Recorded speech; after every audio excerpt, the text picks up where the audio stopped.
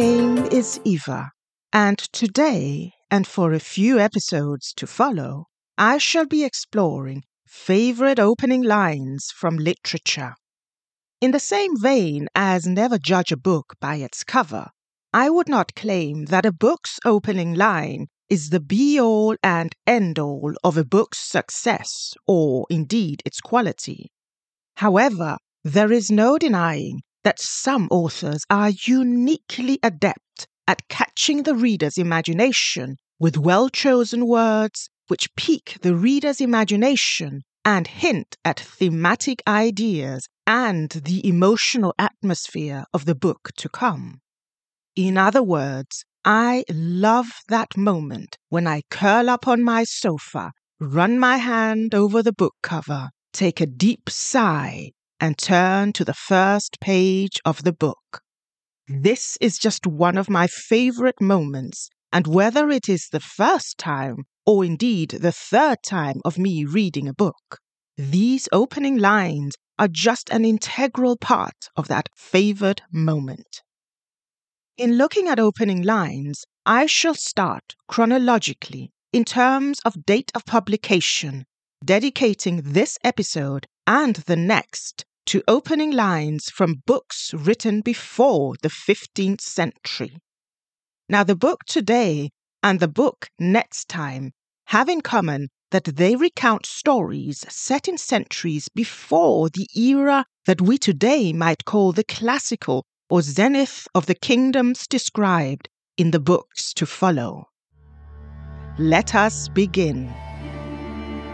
Sing, goddess of the anger of Achilles, son of Peleus, destructive as it was, which gave the Achaeans much grief, and hurled down to Hades many strong souls. Well, this is the beginning of so much of the literature that I have reviewed on this podcast, so it makes sense to start at this beginning.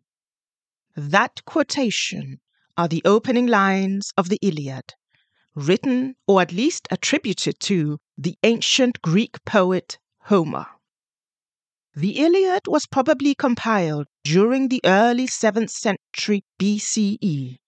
This poem of nearly 16,000 lines recounts the conclusion of the 10-year war between the Greeks and the Trojans, a war which commenced after the abduction of Helen of Troy by the Greek youth Paris.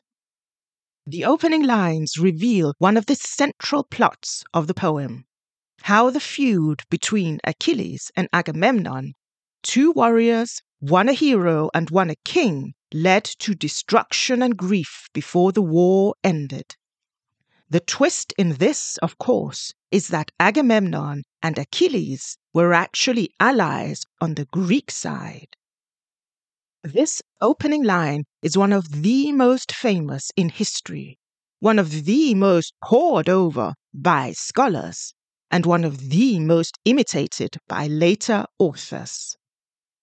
The poem tells the backstory of a 10-year war and siege in which heroes, kings, and all the Greek gods participate and align with or against the Greeks.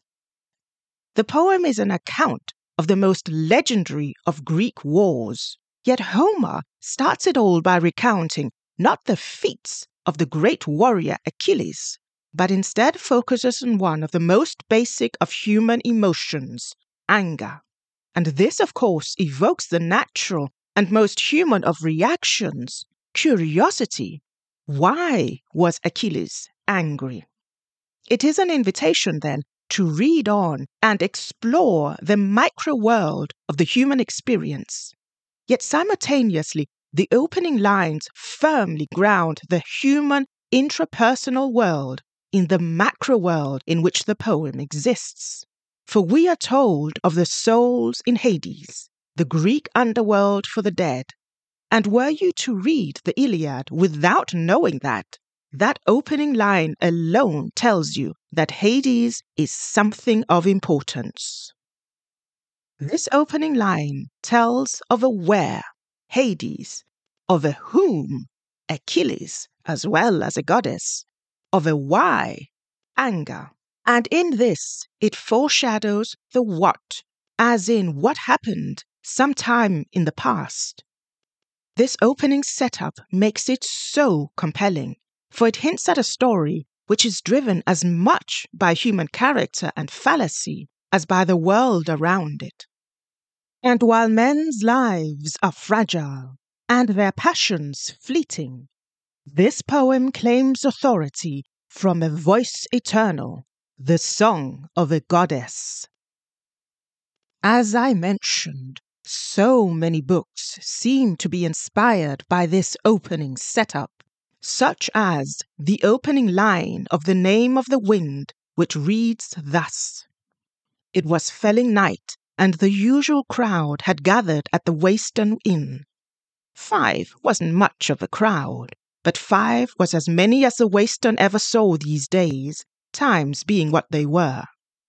These opening lines, they too convey a who and a what of it all, and not least that something must have happened before for this state of affairs to be the present.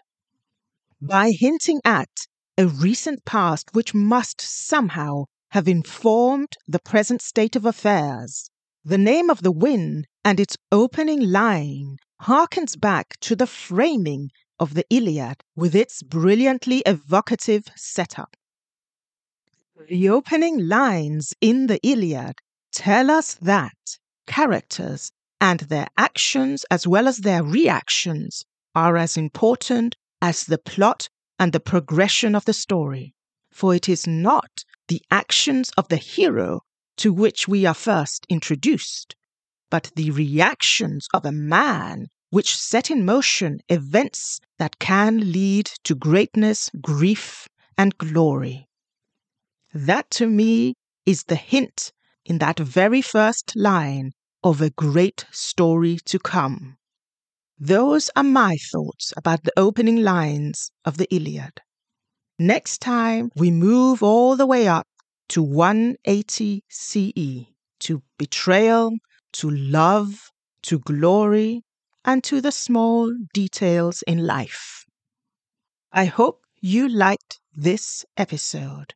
If you did, please consider telling your friends about the podcast, Literature, Laughter, and Learning. And perhaps you might leave a like wherever you get your podcasts, as it really does help this podcast grow. Until next time, I have been Eva, and thanks so much for listening.